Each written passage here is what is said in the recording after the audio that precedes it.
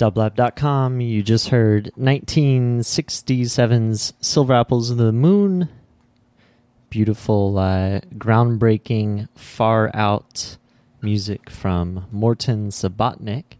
And we're so very pleased and honored to have the man himself, Morton, in the studio here. For the French folks out there, Morton. For the rest of us, Mort. How are you? Great. How are you? Doing good.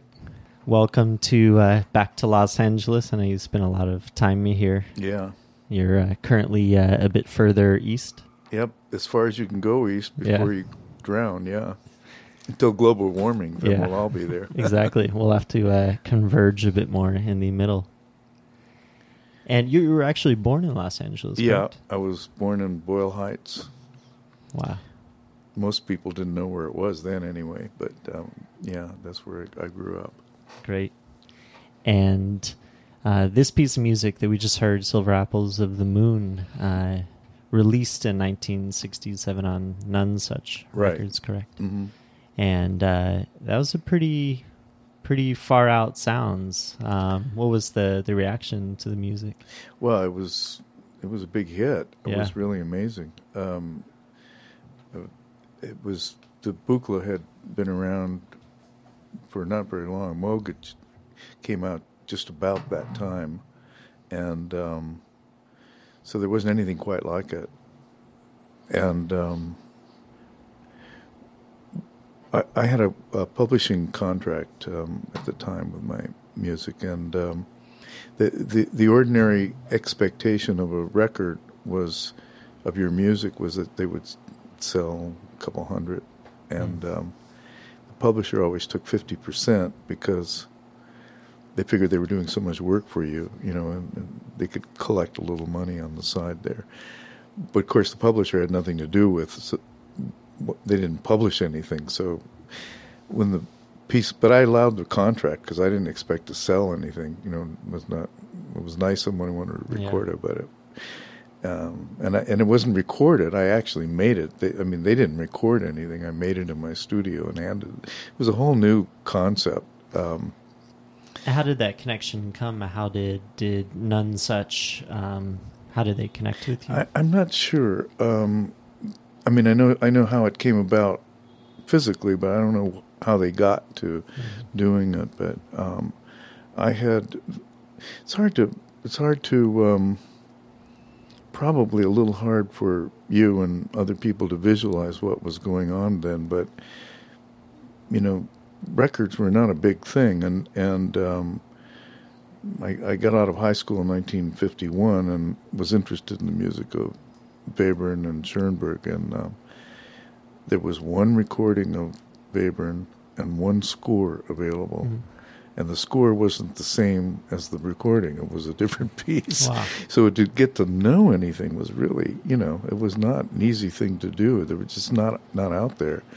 And by the end of the 50s, it was a little better, but not a whole lot. So we're talking only a few years after that, but it was a big thing that happened at that point, around 1960, with records, long-playing records, and the whole thing. And it really felt like a new world was about to approach, but not everybody saw that. And so I was giving lectures. I was doing... to help make a living, I was doing lectures for symphony societies and things like that. And I talked about the fact that because of the recording was going to get better and better and more in the home, and the Beatles hadn't hit yet, nothing had really materialized quite yet. And I said, eventually, I knew this wasn't going to happen, but I even told the people I don't think this was going to really happen, but what really should happen is that we shouldn't be, when this happens with this recording thing, we shouldn't be replacing musicians on records. We shouldn't take a Beethoven string quartet and record it forever. It should just stay on 78s, so it never replaces a performance. But what we should do with the new medium is commission works. Have people make things for a record. The record should be the medium, not the recorded medium, but the real medium. And it should be. And I even on Silver Apples of the Moon in the back, I say this is the new chamber music. The recording. So I was in my studio in New York every night working, and the rock bands were just down the street when they played, and they'd come over. The people would come over at night, and it was sort of a little, a community. And around 2 or 3 o'clock in the morning, this guy walks in, like everybody else walked in, except he wore a suit.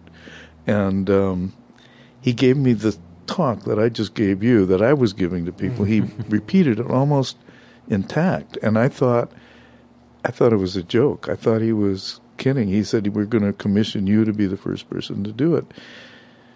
And I said, look, I'm really busy. Why don't you just leave and leave me alone? So he left. He told me the name of his record company, None Such, and I'd never heard of it. So I thought it was None Such is kind of a weird name for a record company. And so I went home that morning, 6 in the morning as usual, and try to get rested before I got the kids off to school. And I usually took a nap around 6 o'clock before they got up, and I had a Brandenburg concerto that I played to put me to sleep, and it was a None Such record. Wow!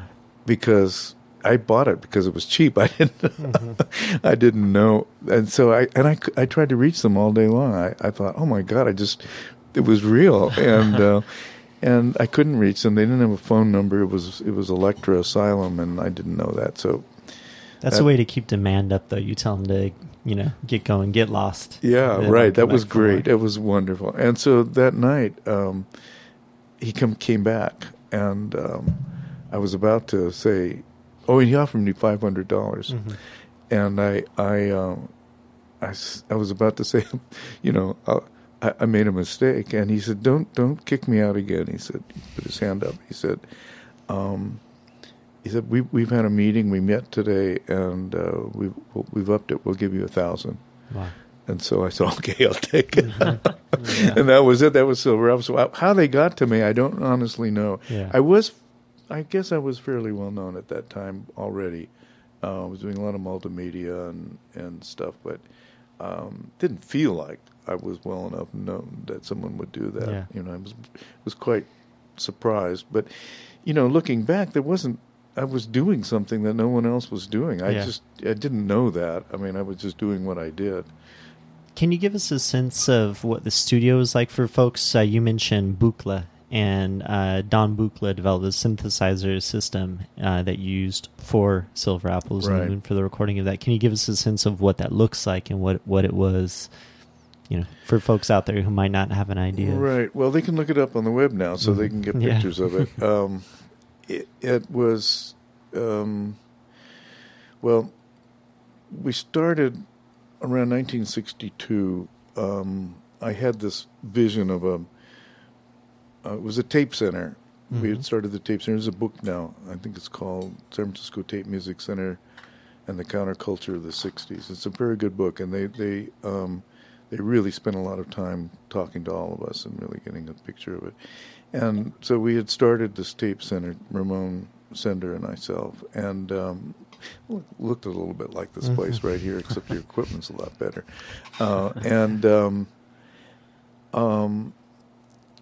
At that point, we were essentially cutting tape. I mean, if you want to make a crossfade between two sounds, you took the two sounds each on a piece of tape, held one over the other, and if it was 2 seconds long, you'd be cutting roughly 30 inches of tape at a diagonal straight across with a hard edge. So it wasn't exactly ideal for what people had in mind. And so I had this idea of, I called it an electronic music easel.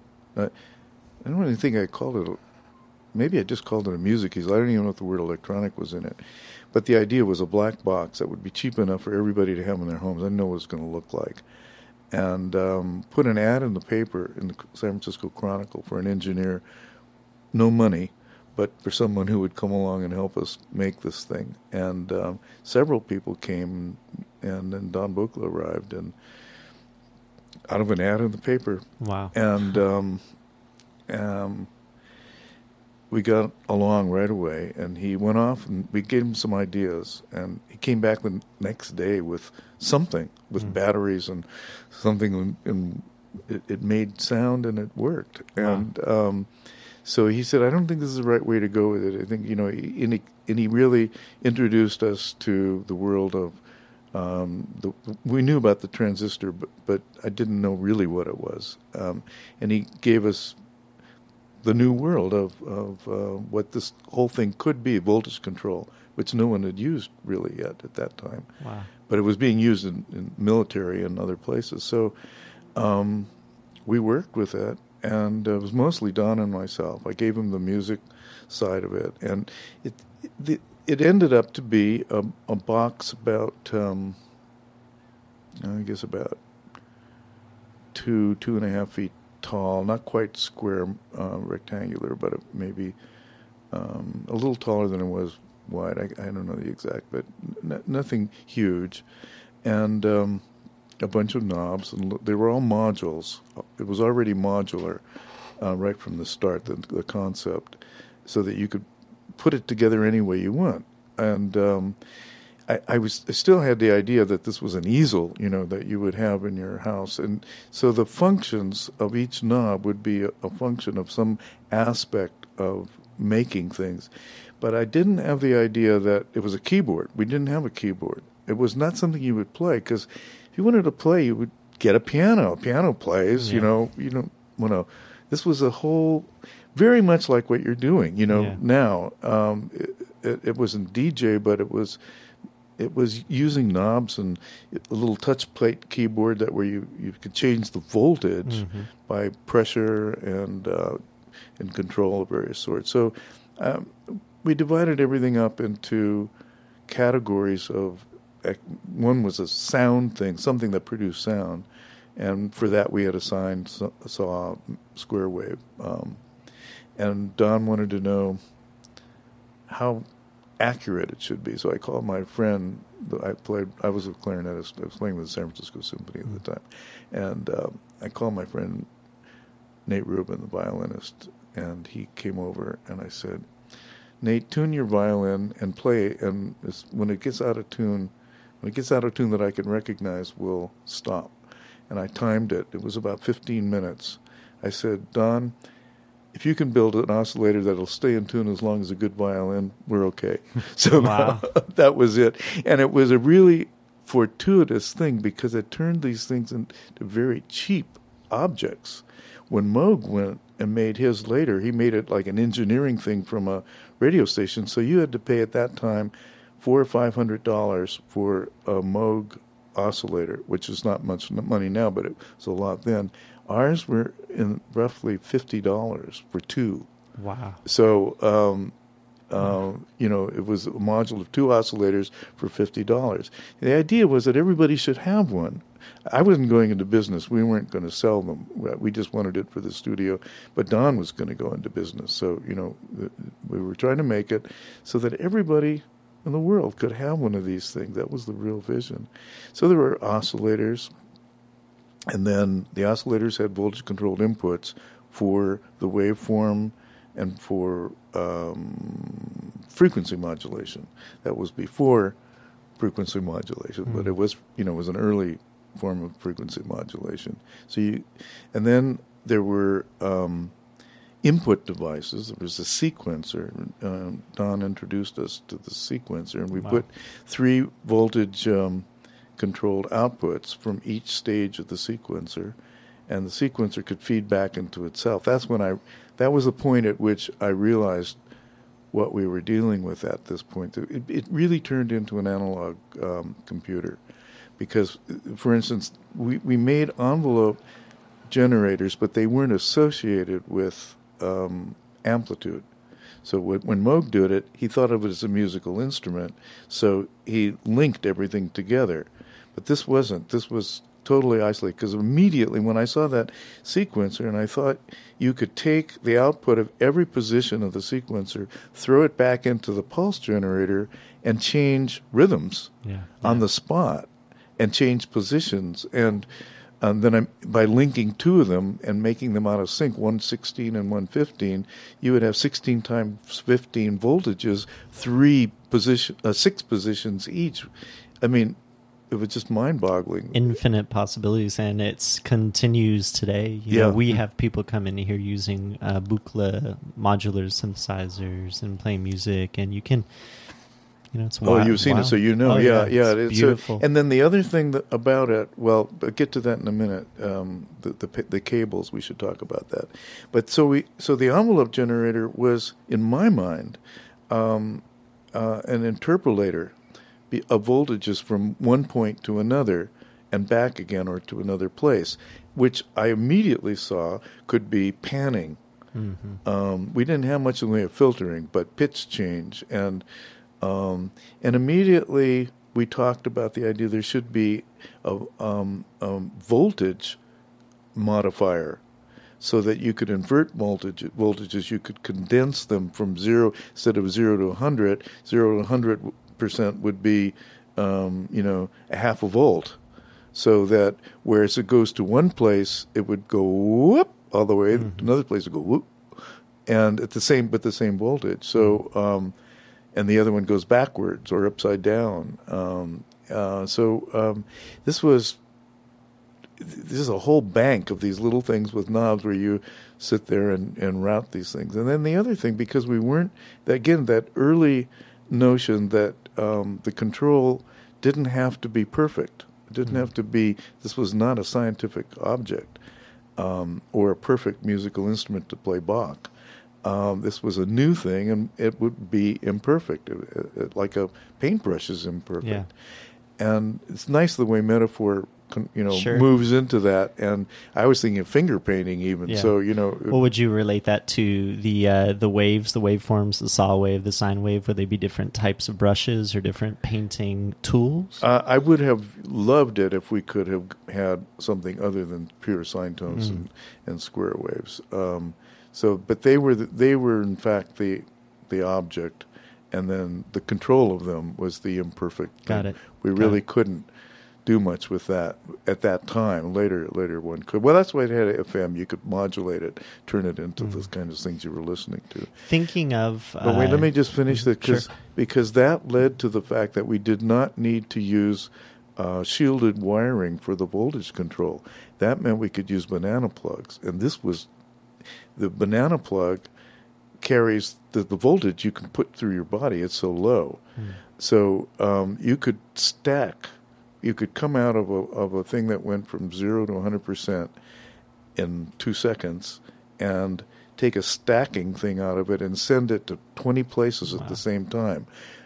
The Moog, because he did it so well, the irony there is that they were all shielded cables. They were all, so if you wanted to go to 2 places at the same time, you had to build an object that will multiply it without losing any because he didn't want to lose any anything. He was a real engineer, and he lovely guy and a beautiful machine, but very different concept in dealing with it. Yeah. Did that sort of factor into performances at the time? Yeah. The fact that things were absolutely unpredictable? That were what? That things were just sort of unpredictable in general? Well, they weren't really unpredictable. That's carrying a little So there far. Was some there was idea, predictability, but it wasn't perfect. Right. There was unpredictable at a small level. I mean, if I wanted to go,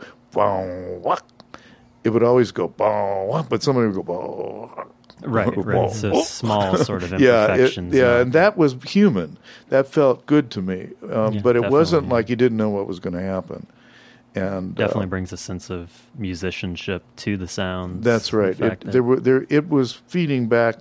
If you're a conductor and you bring your hand down, it's never exactly the same, but it's so close that you don't worry about that, and you're fed off of the difference. So that helps you. You're conducting and the tempo. They're doing a slightly different tempo. You adjust to it, and that gives you it feeds back to both people. There's things, and there was always a kind of feedback there. Right. But it was a machine, so it was, it was the beginning of interacting with machines in a very different way. And I kind of, sometimes like the getting out of tune would create beats and things, and that would give you ideas. Right. So in that sense, it was unpredictable, but not in the sense it was like chance, and you never knew quite well. Some people thought of it that's what we were doing, that it was just whatever happens just happens, but that really wasn't the case. Was it performances? Were they sort of scripted, or did you do both improvisational performances and scripted performances, or playing a piece? I never did scripted performances. Scripted only in the sense of general stuff. A metaphor, score. Yeah, metaphorical or timeline, like, first there's going to be something very quiet, and then there'll be something, but not really a time to it or anything. And then I would develop a patch, which was this probably doesn't exist in any form anymore. But I would develop a patch because you couldn't repatch quickly. Right. So I would develop a patch that I could get a lot of stuff out of, that I could do something quiet, and I could do something by changing this or changing that. You practiced, but you didn't practice the piece. You practiced manipulating a patch, and if it didn't quite work right, I may even at some point, so getting ready for a big performance, have Don make a new module, for something that I couldn't get something to do, and he would make a new module for that. What was the size of the equipment that you were bringing out? Well, when I went to New York, he made me a duplicate of the studio that we had in San Francisco, because that was what I worked with. And I think it was at the beginning, it was 2 boxes. And as I said, the box, I don't know, it's 1, 2, 3, 4, 5, 6, 7. I would guess you could get probably about 15 to 20 modules in a box. Wow. So I had 2 boxes, and to start with, then I got 3 because I was also controlling lights and things like that, and I would ask him to make more things for me. So by the end of the first year, by the time Silver Apples was done, or I was really working on it, I probably had 3 boxes full. But they would easily fit on a 6-foot table with room to put other things on. So as you were performing the music, you were also controlling the lighting effects as well? Yeah. Wow. With the same equipment.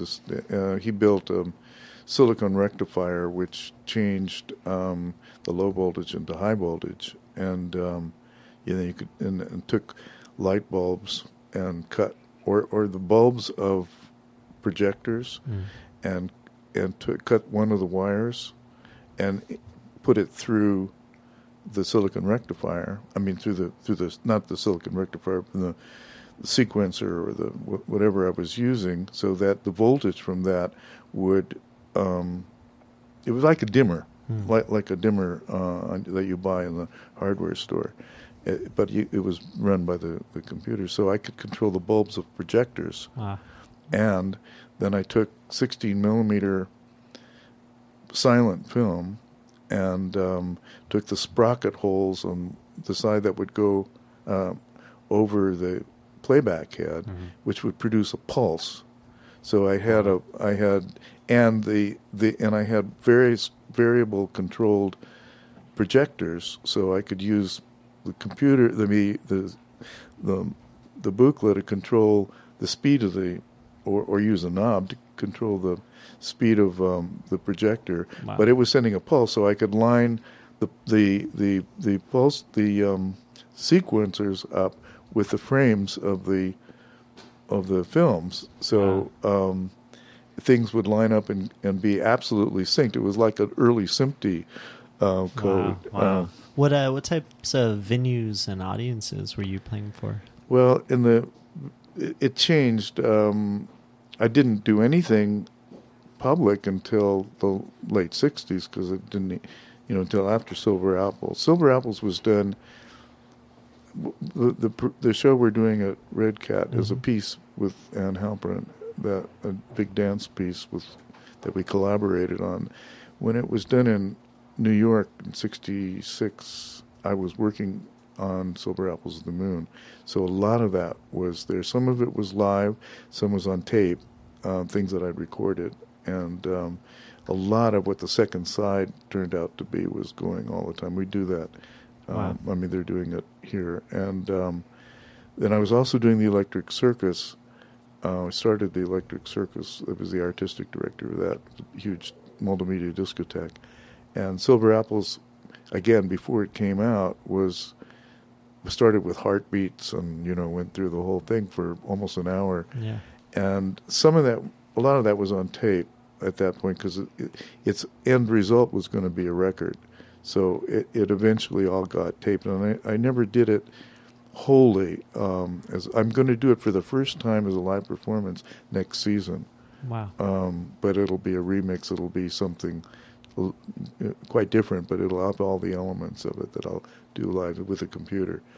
But my live performances didn't start with the booklet until after I was already doing records.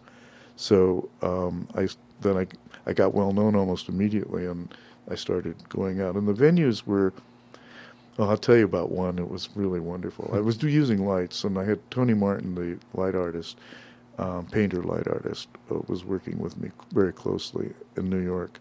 And we would go to universities, and because there was an electric circus, we were doing things there, and then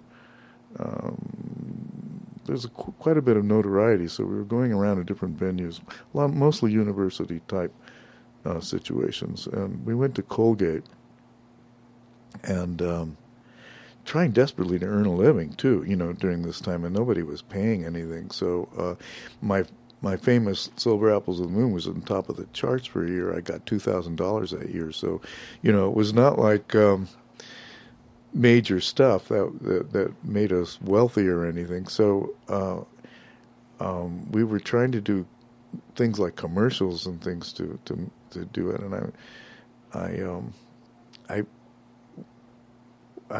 we were in Colgate. We were doing 2 performances. You know who Marianne Amershey was, right? Sounds familiar, she just died, sure. but she was with me. Serge Cherepnine. A lot of people who ended up becoming part of the scene were actually helping me, and they all came with me to Colgate, and Tony was doing the lights, and we did this thing. Moog was at the concert. Wow. I don't know. I think he lived near there at that point. I'm not really sure, but the first night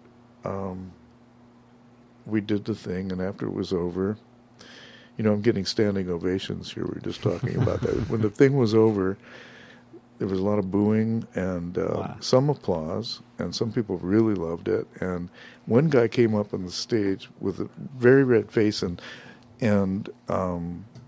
veins on the side of his thing bulging out, and he threatened to kill me, because I was destroying music, and guys had to grab him. He was coming to hit me, and we got out of there, and we had another performance the next night, and we were getting all together for everybody who was there $500 for the 2 nights that we had to pay for our motel. And even in those days, that wasn't very much money. So we get back to the motel, and there's a note, from a message for me, a note under the door that this guy in New York had. Call him immediately. He has a commercial for me. And I really didn't know how to do this. I mean, I was doing commercials, and the pay was enormous. I mean, it was just really unbelievable for doing nothing. And so I called him on the phone, and in those days you could find the switchboard was closed. You had to go out and find a phone booth. I call him, and he said, "Hey, Morty," he said, "I have a Dream Whip commercial for you. It's a 30-second commercial. How much do you want?" And I won't go through the whole story, but at this point, I kept upping the price because nobody ever said no. So I said, okay, the only thing I knew was you do it, and if you get one price for doing it and then another price if they use it. So at this point it was $7,000 and then another $7,000 if they used it. And he said, that's perfect. And that was the highest. That was twice what I had asked for the last one. It was I couldn't find the top of it. He said, well, I need it tomorrow. And I said, I can't give it to you tomorrow. I have a concert tomorrow night. He said, oh, man. He said, I'm sorry. But if we don't have it tomorrow, it's over. So I said, well, I can't do it. So here I'm out on the stage. Someone's threatening to kill me. Yeah. I'm going to end up paying money at the end of this thing because it isn't, it's not going to pay for everybody. And I'm turning down $14,000 to be killed. But it was what I did, so I did it. And we get on the stage, and the second night was fine. People liked it. It was nobody threatening to kill me. And the third day, going back, knowing I had given up $14,000, we're driving this borrowed car. We didn't have enough money to rent one. And it was an early version of what became automatic transmission. It was fluid something or another. Mm-hmm. And all forward gears went out. And we were about 5 miles outside of Colgate. We had to back up along the highway to get back into Colgate, back into the main street, and back up a driveway that led into a garage. Oh, man. And I'm with my head out the window. Tony is driving, and I'm saying, no, to the left. And when we got there, I suddenly got to the garage, got up, we got out.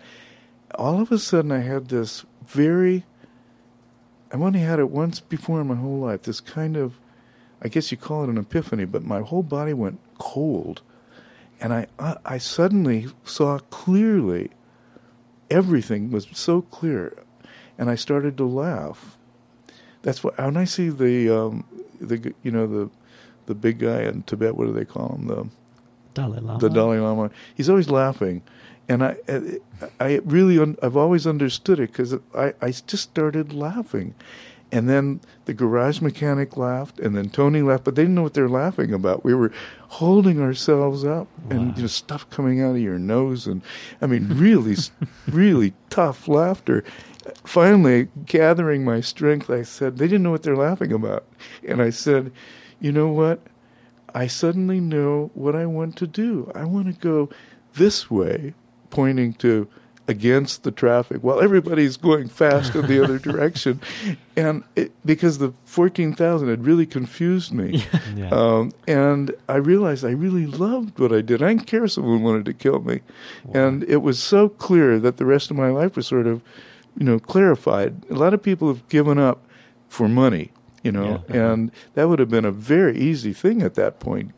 It could have been that moment that said, well, hell, I don't want to do this. If I can get all this money, why don't I just do that? But it was so clear, and I've never in my life ever been sorry about that. That was really a very, really great thing. So I get back to my studio, and I get a phone call from this guy, and he said, they gave us an extra 24 hours. Wow. What a confusion that was. I turned around in my seat. I hung up the phone, not even knowing whether that was good or bad. I looked at my equipment, and I thought about this moment, turned around and called him back. I said, I can't do it. And I didn't want to be tempted anymore. I felt so good.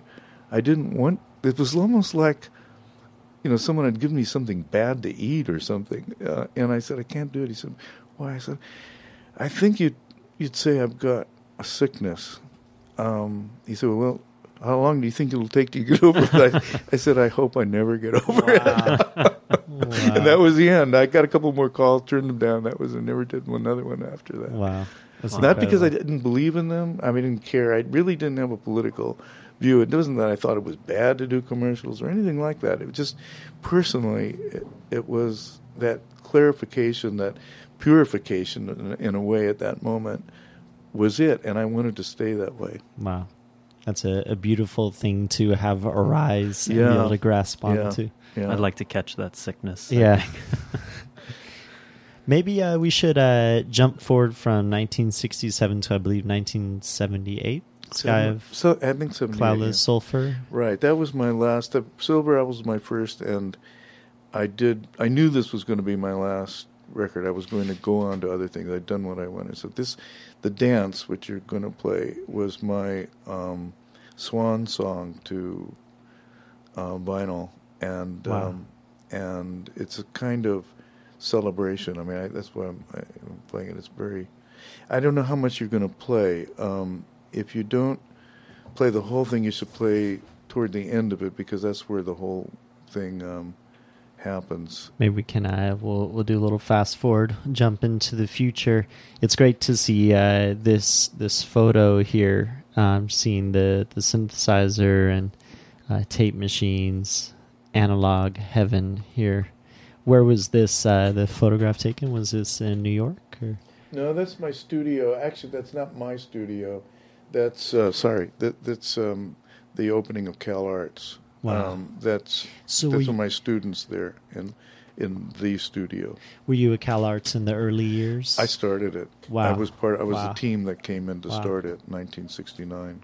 Incredible. Staying true to what you believe in, and then spawning other action Pretty and nice, people. yeah. That's really beautiful.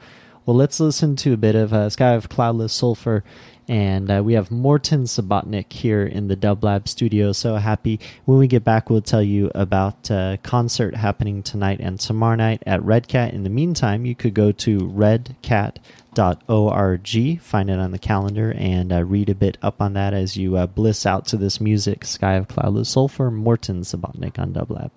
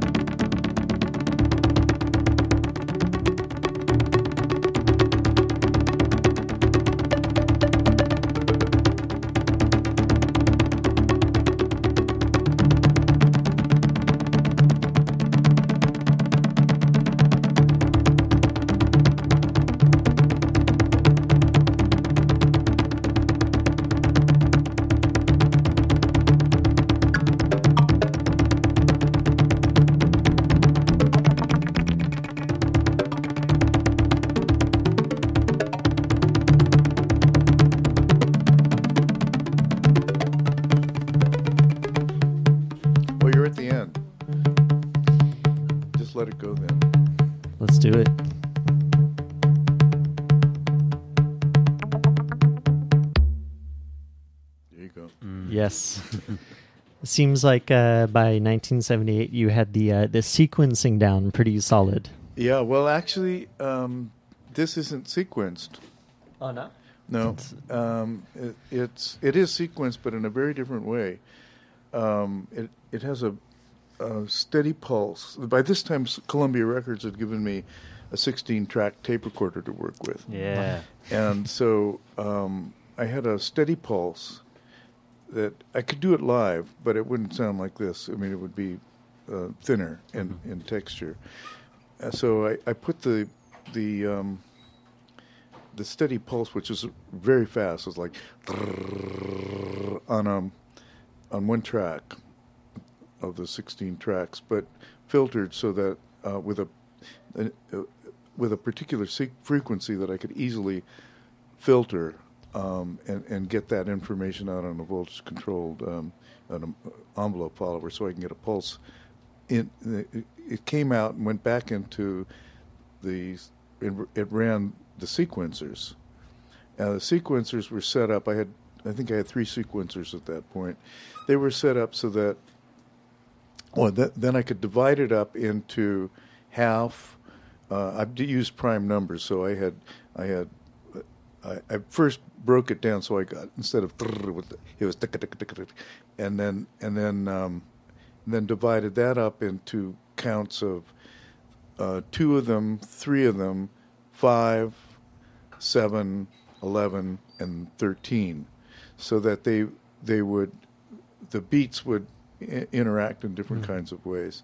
And then I using different keys for each one of them, I could control by pressing slightly on one of them, it would go do, do, do, do, do, do, do, and then another. Wow. And it was all one big long chord that was in there, so it could go on this one. It would go do, do, do, do. This one would go do, do, do, do, and then and I had all these different things. I had 100 of these combinations, and if I just hit it, it would activate an envelope generator that would go or and things. So I could get these tunes,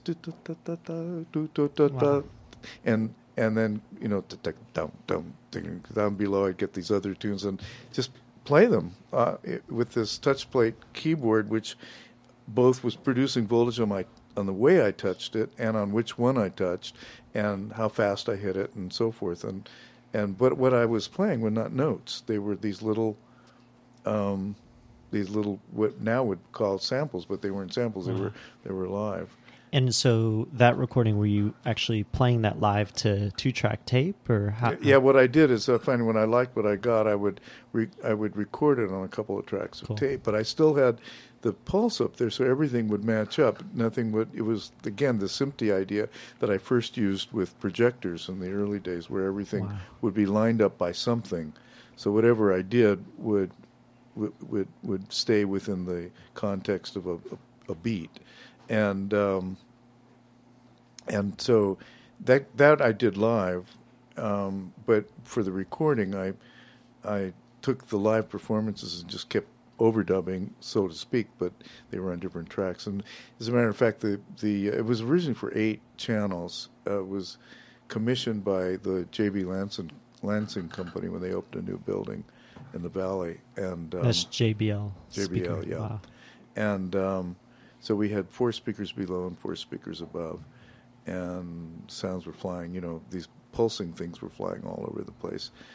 And then reduced it. I did it all in stereo, so they would go to diagonal up, diagonal down. There were diagonals everywhere, and so that when it got reduced to stereo, it would still have that quality. And then recently I had a mode, did the original, in 4 tracks, not or surround sound, not 8, and I will be doing 6-channel versions of it live using the computer, simulating what I did. Next season I'll be traveling with a remix of Silver Apples and the but it'll be a different piece. But definitely use this section in it because this was something I really loved. It was really great. When did you make that transition to computers? After this record. Wow. I gave all my analog stuff to Vladimir Usichevsky, and he went off with staying with analog. And I had, as you said, I had really gotten this down. Yeah. And I really could not imagine doing anything more beautiful than this. I mean, other people might, but I couldn't. This ending here was really special. You know, I listen to it, I still feel that way. And it's very unique. It's got its own quality. I mean, it's like a lot of things, but it's really special. And I was ready to go on to do something else. I never wanted to stay one place anyway, so I gave him all the equipment, and I didn't know what I was going to do at that point because I had never used a computer. We were just coming into, the Mac Plus had just come out, and so I got I got a residency at MIT that year to come and just be an artist in residence, do whatever I wanted. And I didn't know anything about computers, so I didn't know whether to buy a PC or Mac. The PC, the IBM laptop had just come out, and not a laptop.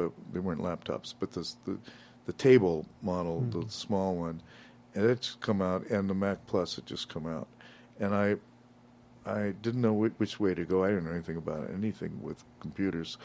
But I heard that all the students at MIT had Mac Pluses, so I bought a Mac Plus. And did they have musical applications on the Mac at that point, or no? Nothing. You needed to program and get into... No, there was nothing. Wow. So there was no MIDI yet. Was there MIDI? I think MIDI had just hit it. I think it happened. But it was just at the very beginning. And so I went and I tried to conceptualize what I was going to do with the computer. I wasn't going to try to redo what I did with the analog, what I'm going to do. And I realized what I really wanted to do was to have some kind of interactivity between humans and the machine. That's something you really couldn't do in a large scale. So they had a very simple programming language, which actually turned into Macs later, but it wasn't there yet. And and something that I could learn quickly because I was only there for a couple of months, and I didn't know any computer languages, so I developed a kind of algorithm for the computer to be able to follow a conductor, given if you had an input. I just used tapping to do it, and to follow a score. The computer would actually follow the conductor in tempo and be able to know where it was at all times. And it took me about 5-6 weeks, and I did it, and with help. But I did the programming myself. But I had conferences with people, and I had great people there. I had it was MIT. It was great, and so I did it, and everybody was pretty amazed because I gave a demonstration at the end, and they took a look at the program I made, and one of the kids said, "I don't understand what you did." And I said, "What's the problem?" He said, "Well, we learned, He said, "You've got everything all over the place. You think in forward and backward at the same time." He said, "We learned that the only way you can program is go step by step, so you know where you are all the time."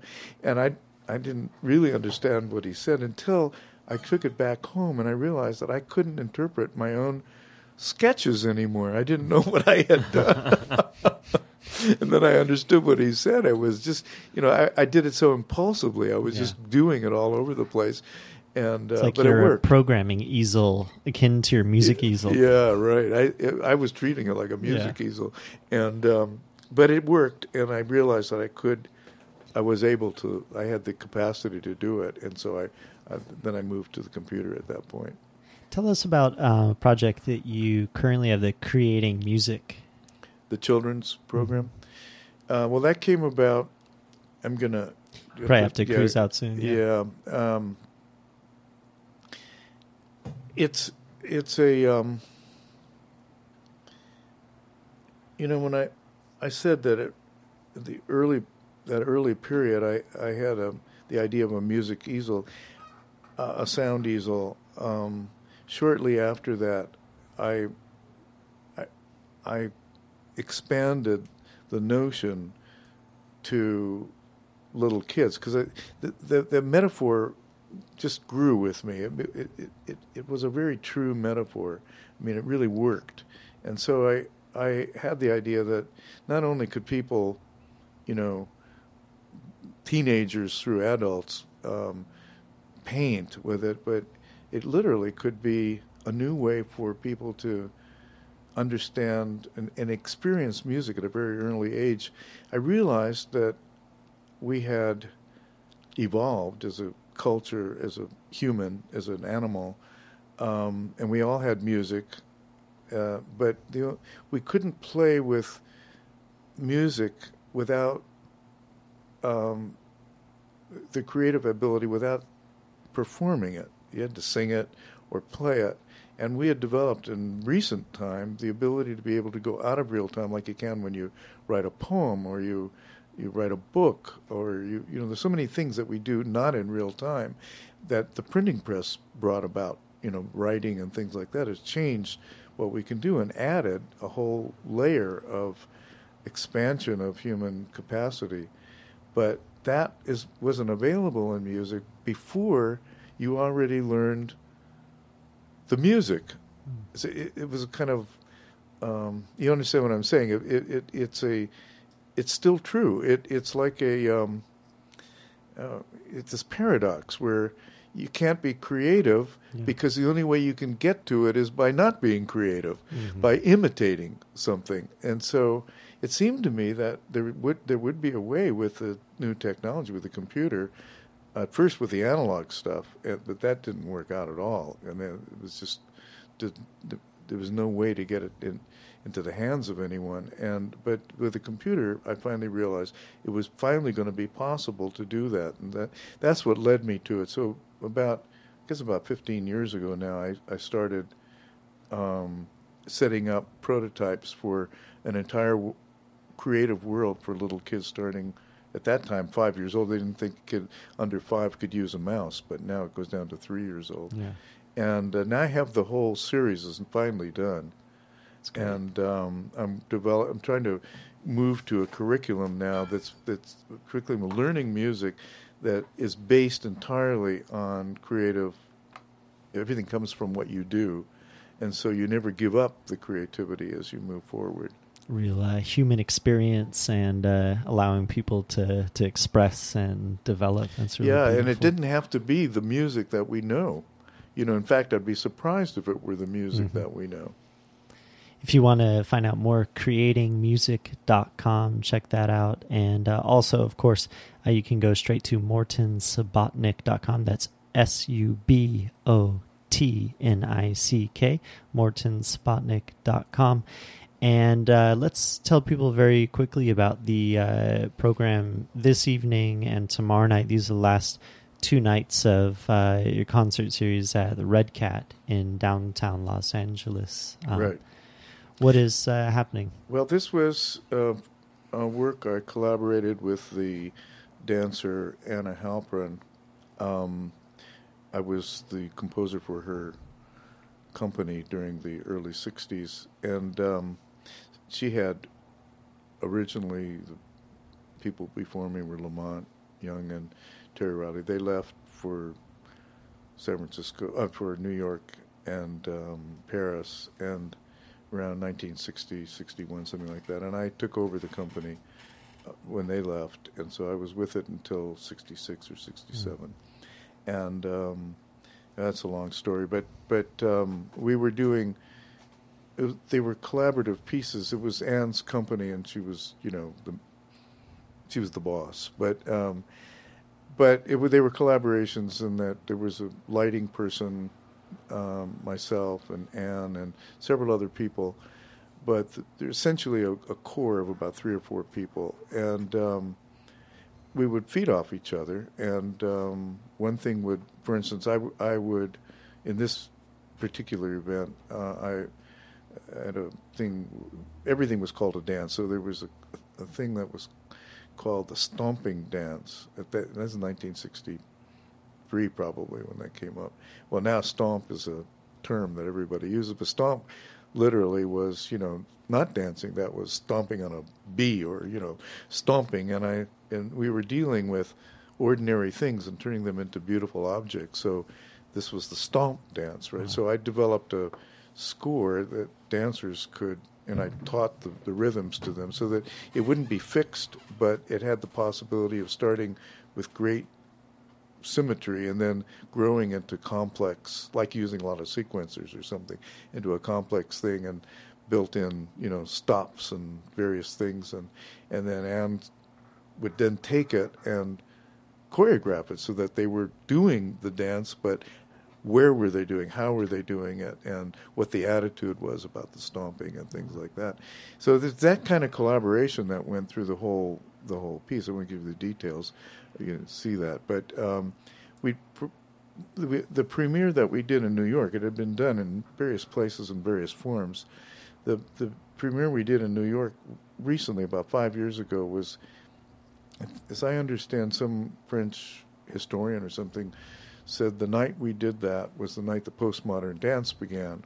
So that it excited people, and they invited Anne to recreate part of it several years ago at the Pompidou Center in Paris, and she said, well, we really need to bring Morton, because they really didn't understand the notion of this collaboration. So she said, you really need to bring Morton along. So they called me, and we got in touch, and they brought me. So Anne and I went and did this in Paris, and that was a big success. We just did a little bit of it.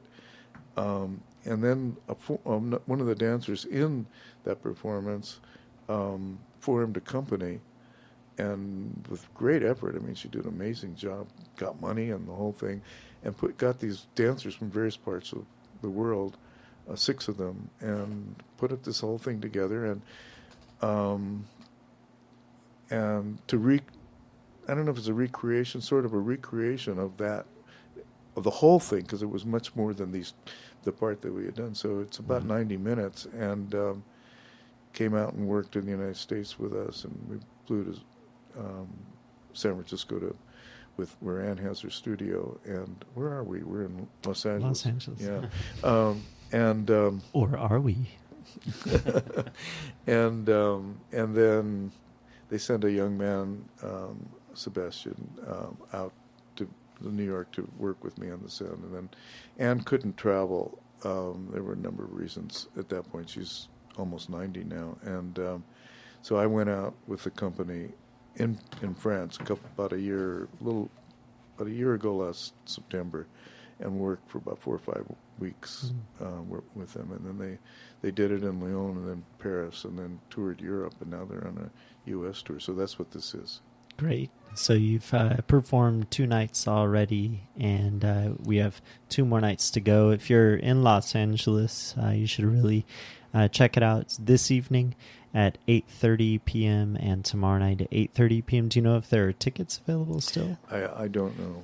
You can check it by visiting redcat.org, the wonderful people at Red Cat, and you can also call 213-237-2800. If you're elsewhere in the world, then teleport, cruise on down redcat.org, and you can enjoy this show. Morton Subotnick and Anna Halprin and Collard and guests, parades and changes, replays, West Coast premiere. So some new visions and sounds for the people out here, and it's been a real pleasure. It's a West Coast premiere. West Coast premiere. After the 40 years ago. Re-premiere. Re-premiere. Yeah. Maybe there's a period once you pass. I think it's 39 years. Yeah. So you can re-premiere. And on a different day, a different note, we're presenting a show with Terry Riley and Kronos Quartet of Matmos, and I just was reading a few years back and was hearing about your relationship with Terry Riley and kind of spawning of NC, and so maybe that's for round 2. We can bring you back, right. But we're really thankful that you could make time to come down here and share some insight and inspiration with our listeners and give them a view into your creative world. Great, thank you so much. This is wonderful. Thanks. Thank you. Well, here's some music now from maybe a Touch, which is on the left turntable. This is actually my most recent Subotnick acquisition, and been digging this so much. Stay tuned. It's dublab.com. We just had conversation with Morton Subotnick, and we hope that your ears are live and bright and buzzing with beauty. Stay tuned. Touch from Morton Subotnick.